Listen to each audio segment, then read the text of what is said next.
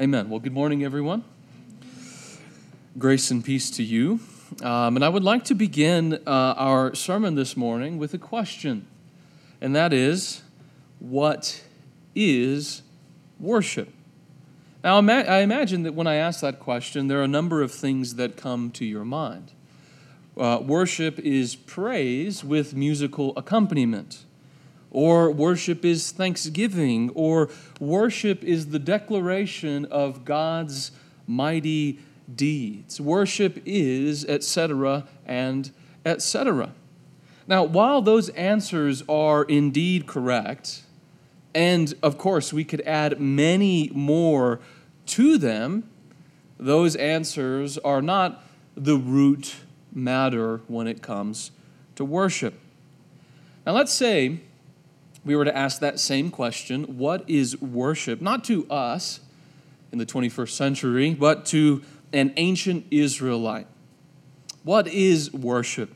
Now, I suspect we would get a much different answer. And I think it would go something like this. Worship is sacrifice. Worship of God is sacrifice. And if you were to ask him, okay, where did you get this definition? Why do you say that worship is sacrifice? He would simply point you to the tabernacle, where day in and day out, sacrifices and offerings of various kind never ceased to be offered before God. For an ancient Israelite, worship was synonymous with what happened at the temple. Worship was synonymous with sacrifice.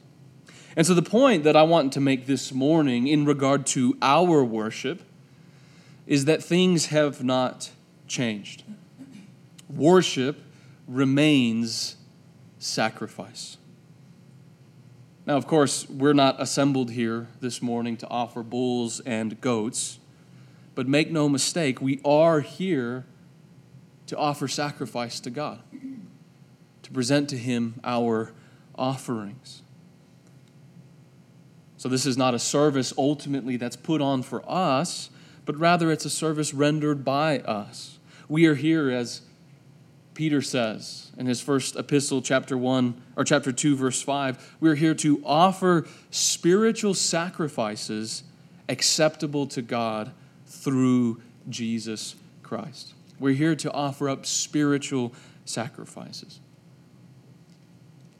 So, worship is sacrifice. That's the point we're going to hammer home this morning. And we break down the sermon into three parts. The first thing we're going to talk about is the purpose of sacrifice. The second thing, or it's really it's one thing, it's 2 points, is the fulfillment of sacrifice in Christ, and then the fulfillment of sacrifice in the church. Now, up first is the purpose of sacrifice, and we'll consider this by taking a field trip to the tabernacle. And the plan is to walk through the sacrificial system, that is, what it would have been like if you were an ancient Israelite to go to the tabernacle and to worship God.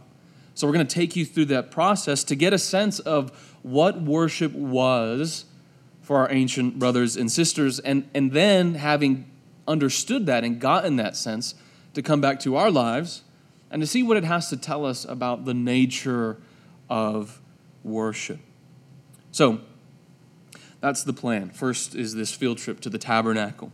Now, Leviticus uses different terms to describe the sacrifices that were offered at the tabernacle.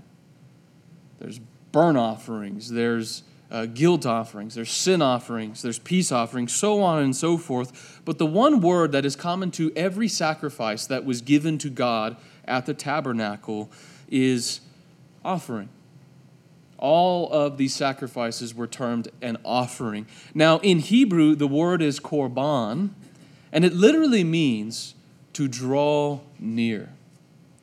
It means to draw near. So your offering was a way that you drew near to God. That's important because it means that the sacrificial offering What you brought to the tabernacle was the prescribed means by which you could approach God.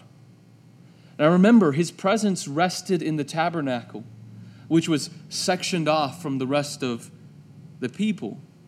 And the way that someone could draw near to God's presence at the tabernacle, the only way, was through an offering, was through sacrifice. Apart from it, if you did not bring some sort of offering, you would not be allowed entrance into the tabernacle.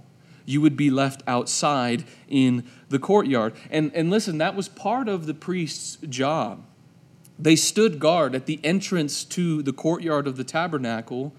They stood guard at the entrance of the holy place, making sure that no one could enter apart from a sacrifice. So the point is, sacrifice was and always will be the means by which sinful humans can draw near to God. No one was allowed into God's presence apart from a sacrifice. Now hold on to that because we'll come to it later. Now supposing someone did bring a sacrifice. You could imagine yourself in the camp of Israel. At the center, Greg, can you switch to the next slide, please? The tabernacle, this structure would have been at the center of the camp. And so let's say you brought your sacrifice. And worship at the tabernacle would begin with what's called the presentation rite. That is, the worshiper, typically the head of the household, would present a sacrificial animal at the entrance of the courtyard to the priests for inspection. So at that colorful gate there would be a priest. You would bring your animal and you would present it to him and he would inspect it. Now, however, the process began much earlier with the selection of an animal from your herd. Now, depending on how well-to-do someone was, they would either bring a bull or a goat or a bird. And now the bird was for the poorest of the poor. In fact, when Jesus is presented at the temple on the 8th day after his birth, Mary and Joseph, they offer 2 turtle doves because they were destitute, because they were poor. So whatever animal it is that you ended up bringing, a bull or a goat or a bird, that animal had to be without defect. It had to be without defect. That is, it could not be maimed or blind or diseased or something like that.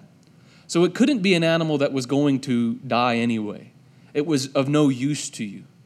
Rather, it had to be without defect. It had to be a worthy sacrifice, a sound and whole animal. Now, why? And you'll find that in Leviticus that this emphasis on it being an animal without defect is really important. Now, why is that? And the reason is because the sacrificial animal was supposed to represent what the worshiper was not, and that is blameless. It had to be without defect. An animal without defect symbolized a morally blameless life, a life of complete devotion and obedience to God. So you couldn't bring a maimed animal, because what that signified is, of course, a lack of devotion.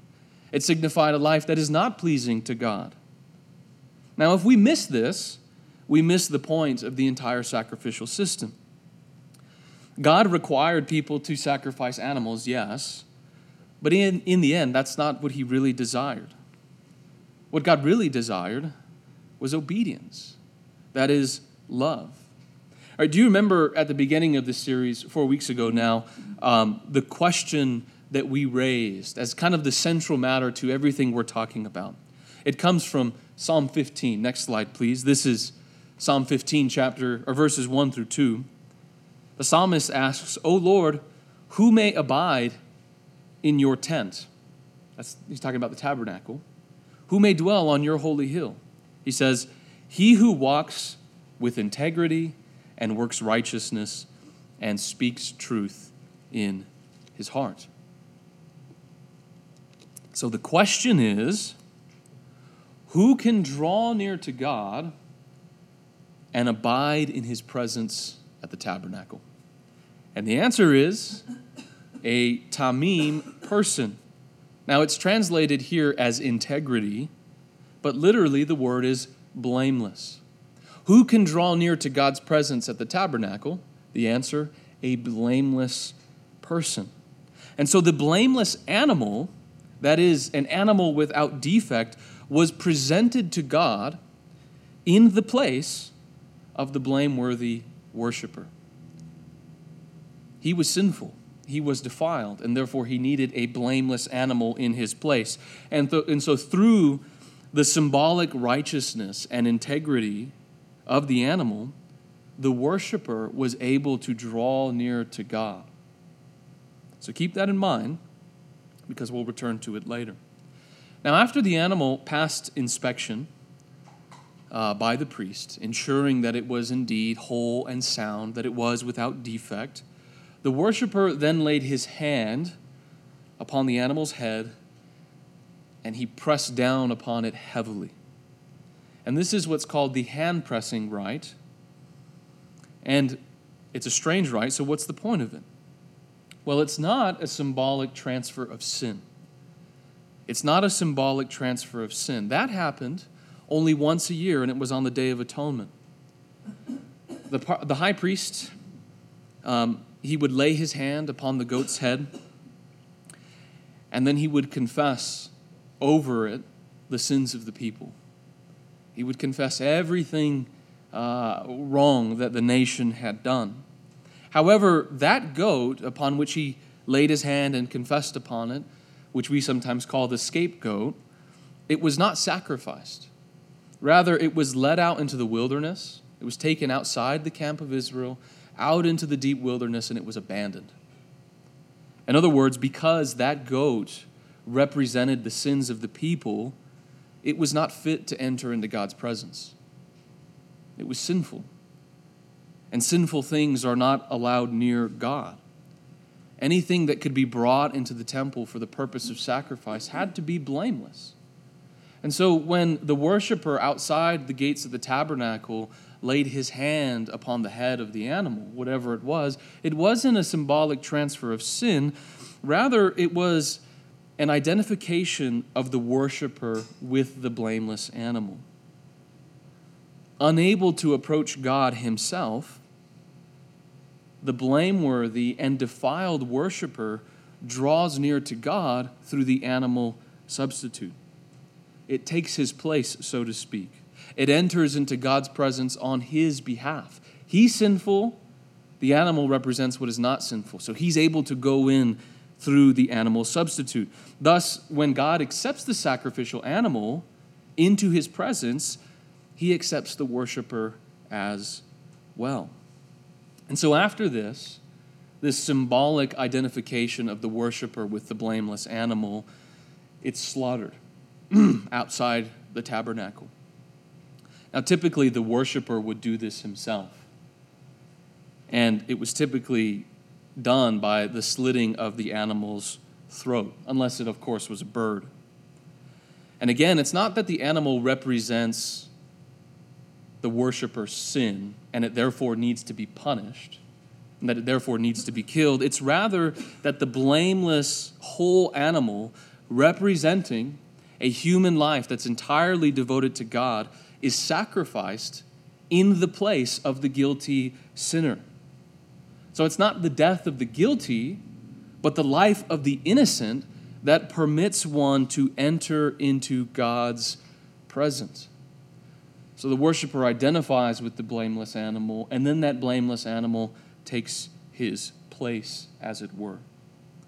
And after the animal is slaughtered, the priest's work begins in earnest. He would collect the blood from the animal in a bowl, and then he would take it through the doors of the courtyard into the tabernacle itself, into the courtyard rather, and then he would take that blood and he would dash, toss, scatter, sprinkle, daub, or simply pour out the blood on one of the sacred objects in the tabernacle courtyard. Now, naturally, so far removed from the situation, so far removed from anything resembling animal sacrifice, naturally, this seems really strange and maybe morbid to us, taking the blood of the animal and sprinkling it all over the place in worship to God. However, it helps to understand how the Israelites understood the blood. Now, we tend to see blood scientifically, right, in terms of its function to carry oxygen and nutrients to the cells of the body. But in more ancient times, the blood was considered more like the life essence of a creature. Hence, the scripture says, next slide please, Leviticus 17, verse 11, "For the life of the flesh is in the blood, and I have given it to you on the altar to make atonement for your souls. For it is the blood by reason of life that makes atonement." It is the blood by reason of life that makes atonement.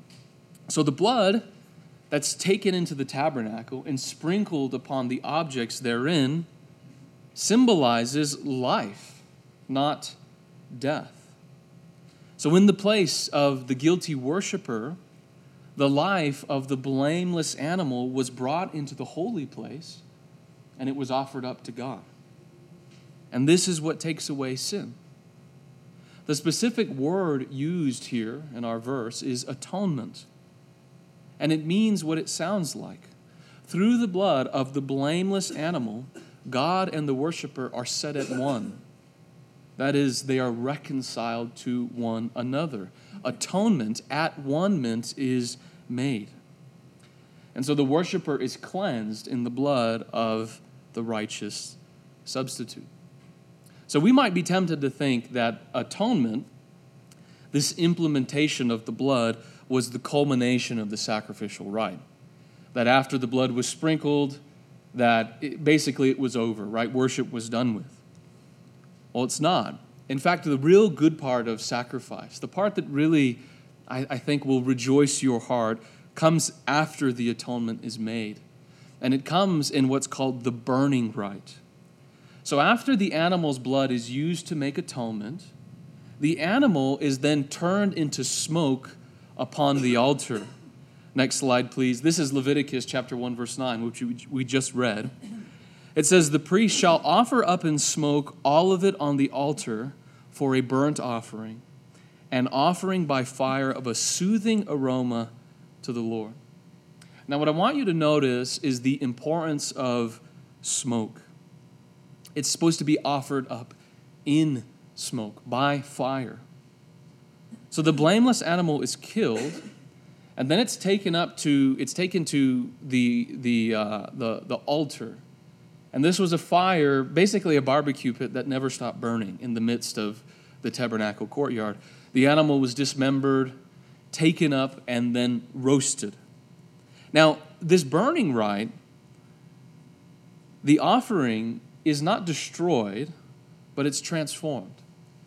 Right? The flesh and blood of the animal is converted, so to speak. It's turned into smoke so that it can ascend above into the true dwelling place of God. In fact, that word that we translate as burnt offering is typically, is what scholars say, is not a great translation, that it could mean something better like ascension offering. It means going up, rising up to God. So this animal that was sacrificed is then turned into smoke, and it ascends into God's presence on behalf of the worshiper. And it's received by God, as it says here, a soothing or a pleasing aroma. So the animal ascends into God's presence through smoke.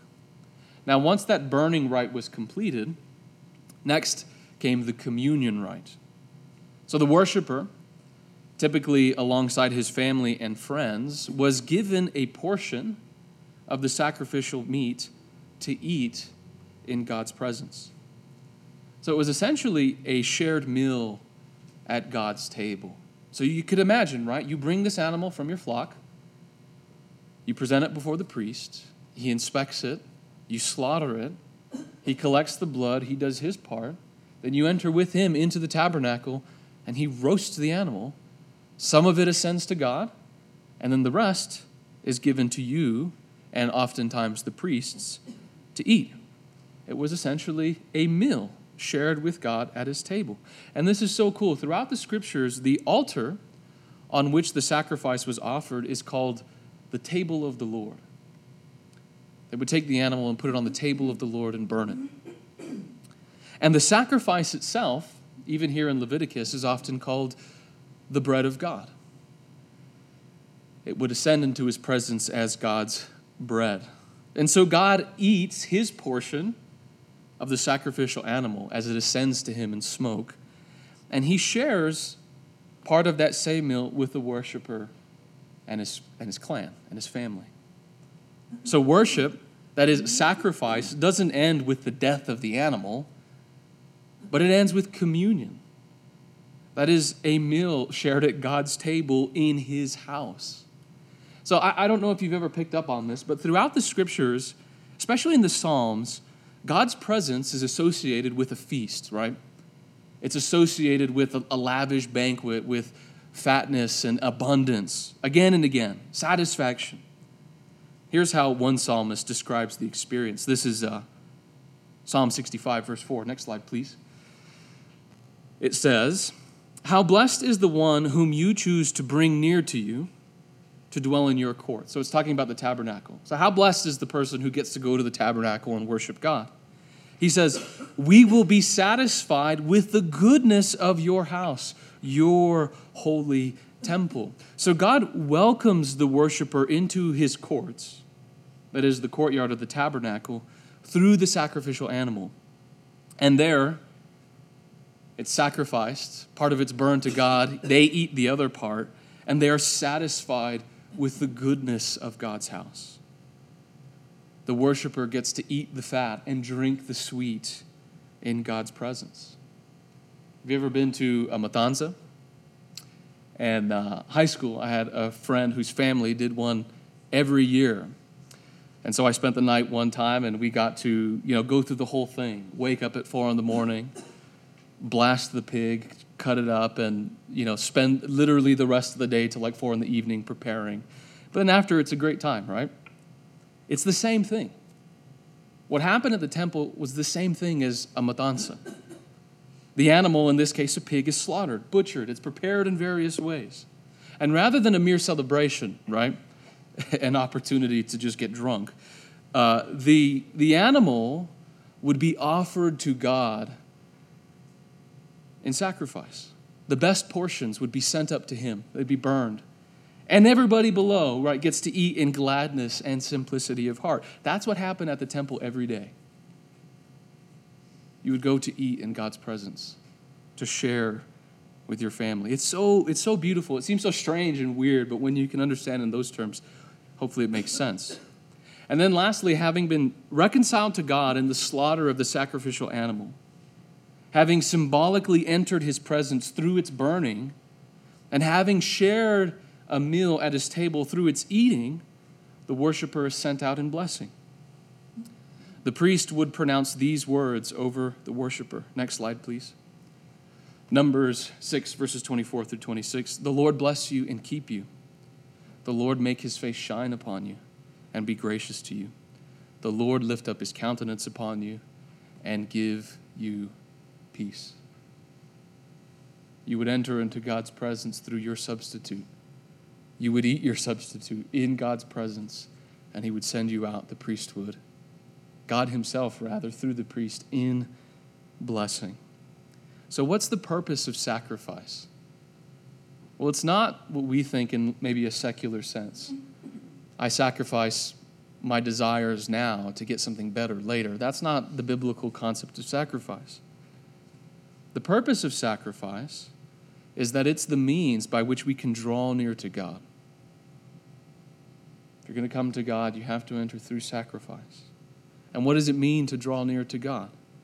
To enter into his courts? Well, it means to eat and drink in gladness and festivity at his table and in his presence.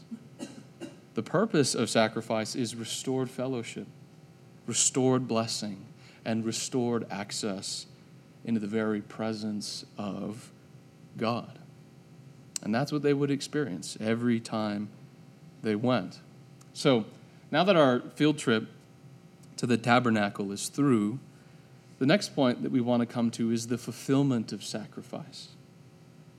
Now, the inner meaning of sacrifice can be seen in that the sacrificial animal, whatever was offered to God, had to be blameless and without defect.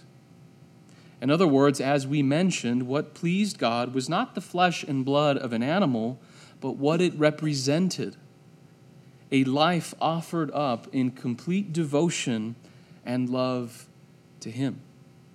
Now, throughout its history, Israel forgot this. It forgot that sacrifice stood for something deeper.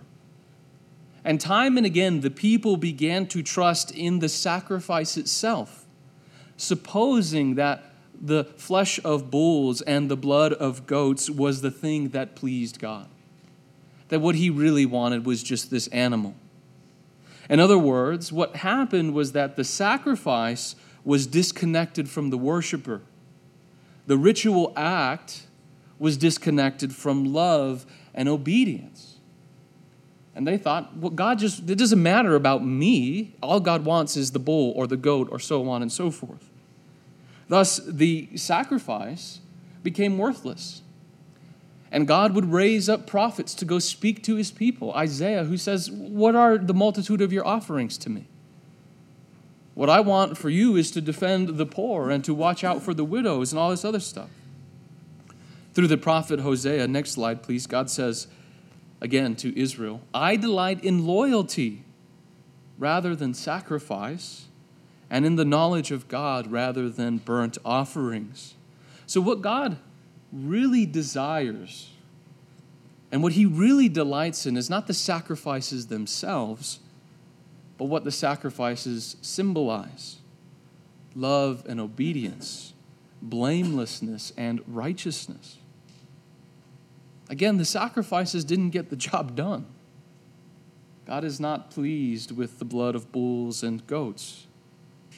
These sacrifices were more instruments and teachers than they were anything else. You could imagine bringing the best animal from your flock, presenting it, and knowing that it had to be blameless. You'd imagine as a worshiper what that would have communicated to you time and again, what God requires: a holy life. So in other words, to be truly reconciled to God, that is, to be welcomed into His presence and to be able to eat at His table, the inner meaning of sacrifice had to be fulfilled. Not the outward symbol, but the inward meaning. Because a blameless animal without defect was not going to cut it. Rather, what needed to be offered to God was a human life of complete devotion and obedience. And that is what Jesus came to do, to fulfill the purpose of sacrifice in the sacrifice of Himself. And He retraces and He fulfills every element of the sacrificial worship that we just considered. Right, so there was a definite order to how things were done in the tabernacle. And Jesus, in His sacrifice, fulfills that order. Jesus is the Lamb of God, the Scripture says. John chapter 1, verse 29. A lamb unblemished and spotless, Peter says. 1 Peter chapter 1, verse 19. Jesus was presented before God's holy gaze, and He passed the inspection, as it were. His holy life was what all the blameless animal sacrifices pointed to and what they waited for. A life of complete and utter devotion to God. And as the worshiper would place his hands upon the head of the sacrificial animal, making it his representative, so Jesus came to be our representative, to be and to do for us what we could not do for ourselves. The Son of God became the Son of Man. He became as one of us, tempted in every way, just like we are, to offer up His blameless life, not for Himself, but in our place, that we might enter into God's presence through him, through our sacrifice. Moreover, Jesus is the Lamb, yes, but the Lamb who has been slain. Revelation 13:8. His blood was spilled and taken not into the tabernacle made with hands, sprinkled upon the physical objects in the courtyard. Rather, his blood was spilled and taken into heaven itself. Atonement was made, as the author of Hebrews says, in the true holy place. And sin was taken away once for all through the sacrifice of the perfect life of Jesus. And as that sacrificial animal was burned on the altar, and it ascended into God's presence as a pleasing aroma, so the scripture says, Ephesians chapter 5, verse 2, Christ gave himself up for us, an offering and a sacrifice to God as a fragrant aroma. Jesus ascended into God's presence not in smoke, but in the Spirit and in his resurrected body, a pleasing aroma to the Father. And we are accepted in God's presence in the burnt offering that is Jesus' perfect love and obedience. And then in culmination, as the sacrificial animal was consumed by the worshiper in the communion rite, so Jesus has given us his body and blood to be symbolically consumed in the Lord's Supper. Take and eat. This is my body. Drink from it, all of you. This is my blood of the covenant. Jesus is our sacrifice, whose body and blood in the bread and the cup are our feast in the presence of God at his table. We are satisfied in the goodness of your house. And then, of course, the last word is benediction. Through Jesus' sacrifice, God's favor is forever bestowed upon us through the perfect sacrifice of Jesus. Grace and peace are multiplied to us in his offering. His life retraces, his offering retraces those steps to fulfillment. And so Jesus' offering of his own life on the cross is forever the fulfillment of sacrifice. But his sacrifice is not the end of sacrifice. It's only the beginning. Jesus fulfills that inner meaning of sacrifice, a life offered up to God in complete obedience, and thus enables us to join in, to offer up our own sacrifices to God. So here, this is really important. It's not that sacrifice was something that they did back then that we have grown out of. Rather, sacrifice continues to this day, this very moment, only now in its perfected form. You are being built up a spiritual house for a holy priesthood, the scripture says, 1 Peter 2:5, to offer up spiritual sacrifices to God through Jesus Christ. So it's not that Israel's sacrifice was real and ours is metaphorical. Rather, it's that their worship through animals was symbolic of our human worship. They offered the blood and the flesh of bulls and goats. We offer our own bodies, our own breath. Israel's offering of dead animals has been fulfilled in our living sacrifice, holy and acceptable to God. So the outward form has changed. No one showed up to church today expecting to sacrifice a goat. But the inner meaning of sacrifice remains. Worship, what we come to do when we gather together, is sacrifice. So if it's not the blood of bulls and goats, if it's not fire and blood and altar and knives and so on and so forth, what does sacrifice look like for us? Romans chapter 12, verse 1, the Apostle Paul says, present your bodies your bodies a living and holy sacrifice acceptable to God, which is your spiritual service of worship. For us, sacrifice begins with one, presentation. That is, our worship begins in the offering of the gift of our lives on the fiery altar before God. It speaks to complete and utter devotion, the handing over of our entire being in sacrifice to God. And it's not a once-for-all presentation, but a continual representation. Each new day, we set ourselves before Him. We offer up our lives to God as a holy and living sacrifice. And specifically, the Apostle Paul says we present our bodies to Him. More concrete than our thoughts or our decisions, it is the very member of our bodies, our eyes, our ears, our mouth, our hands, our feet, etc., and etc. These are given to God as sacrifice. And so just as the body of that sacrificial animal was burned on the altar and ascended to God, so our bodies are to be, quote unquote, burned to Him in obedience. All our members are His members. They are set apart for His service. So as you continually represent yourself to God as a living sacrifice, each new day, as you surrender your life to Him, present your specific members on the altar. Hands that do not shed innocent blood, but that work hard for the purpose of giving. A tongue, not that lies and burns down, but a tongue that speaks truth and builds up.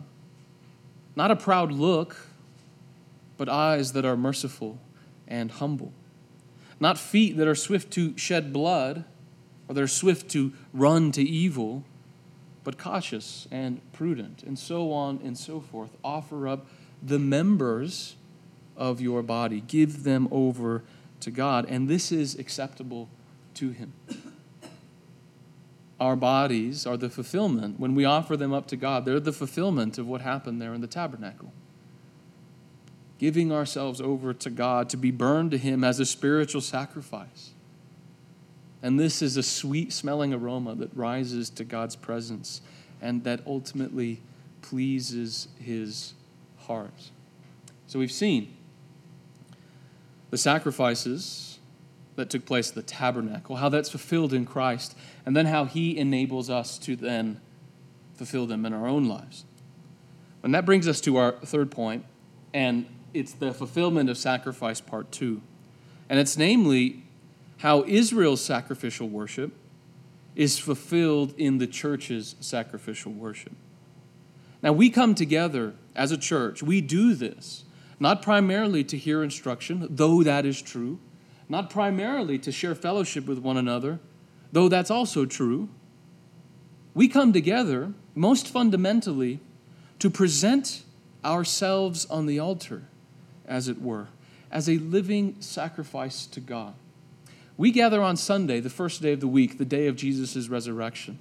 Before anyone has done good or bad, before anyone has done anything commendable or blameworthy, God calls us to present ourselves before Him in offering. That it would set the tone for our entire week. So in other words, this is not primarily a time of receiving, but giving, where we fulfill that service at the tabernacle by offering up our lives to God in sacrificial worship. So I really do want to reframe the way that we think about our gathering. That is, what business gets done here. We call it a service, and that is absolutely right, but it's not a service that we receive. It's a service that we give. Remember, worship is sacrificial. We are assembled here in God's presence, in the true tabernacle, in order to draw near to Him through our offering.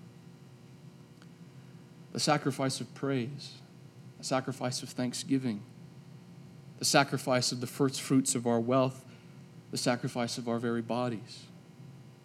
Our service, what we do here, is first and foremost about giving to God an offering that is worthy of his name. Where we come together to present to the one who is worthy of all something worthy of his name.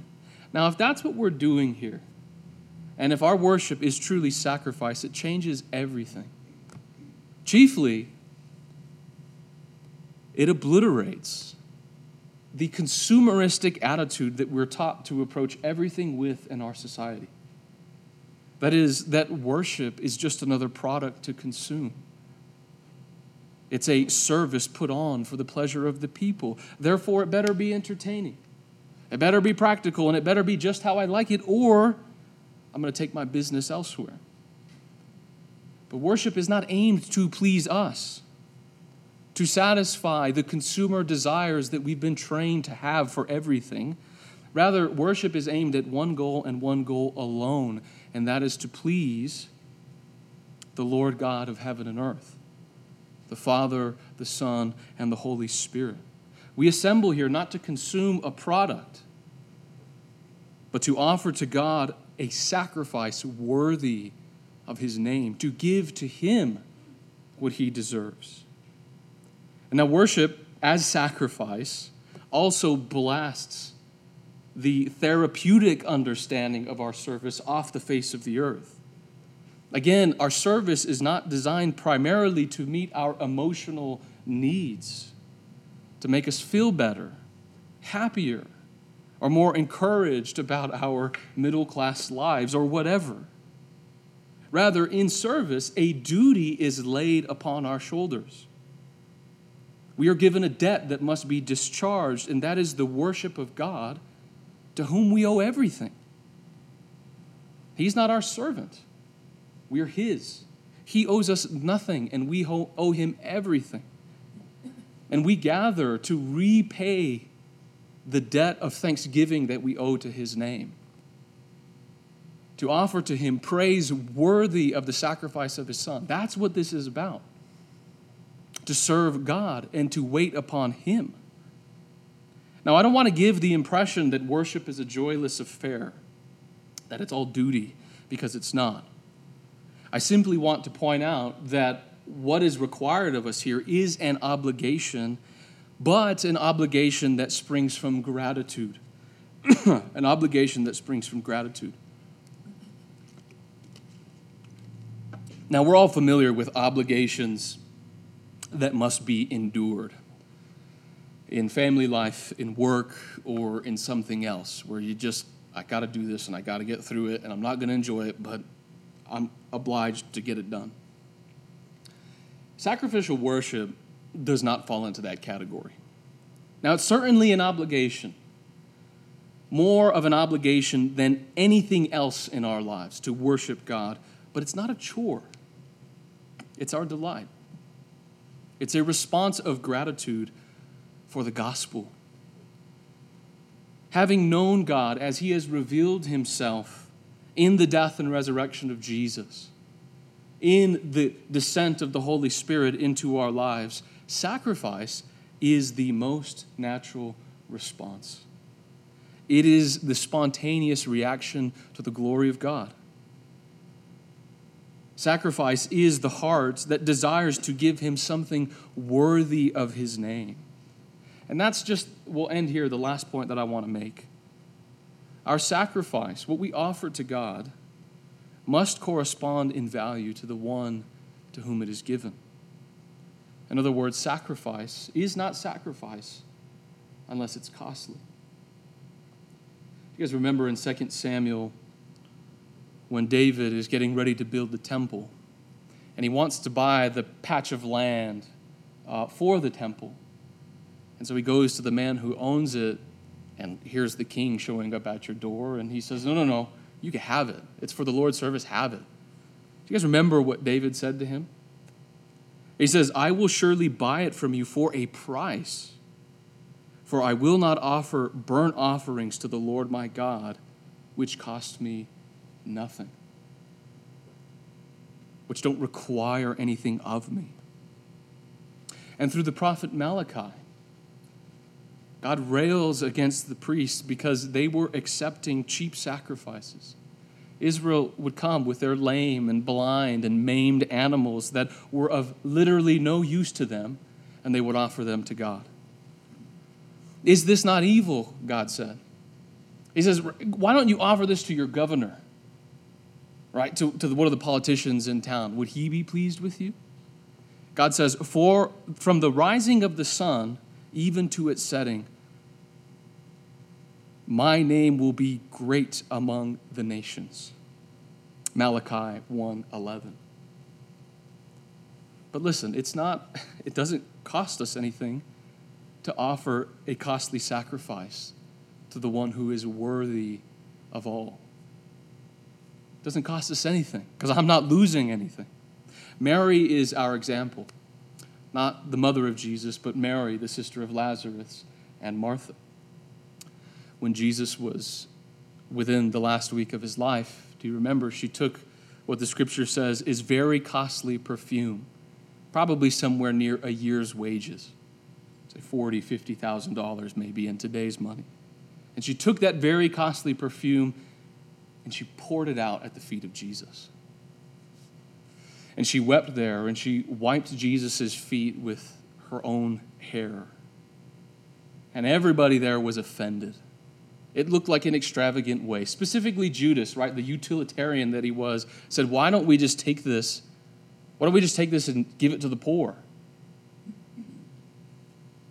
They rebuked her even for it, but it was an act of pure sacrificial worship. Jesus said, she has done a good deed for me. So I just want to encourage you to do the same. To bring an offering worthy of the name of the Lord. Not an offering from what is cheap or lame or blind, but from your very utmost, for he is worthy. And so I'd like to just invite you up now to receive the elements of communion, but to remember this is not a commemoration of our sacrifice. It's a commemoration of the only sacrifice that's pleasing to Jesus, or pleasing to God. And we're accepted in that sacrifice. So come spend some time with the Lord, and we'll celebrate together.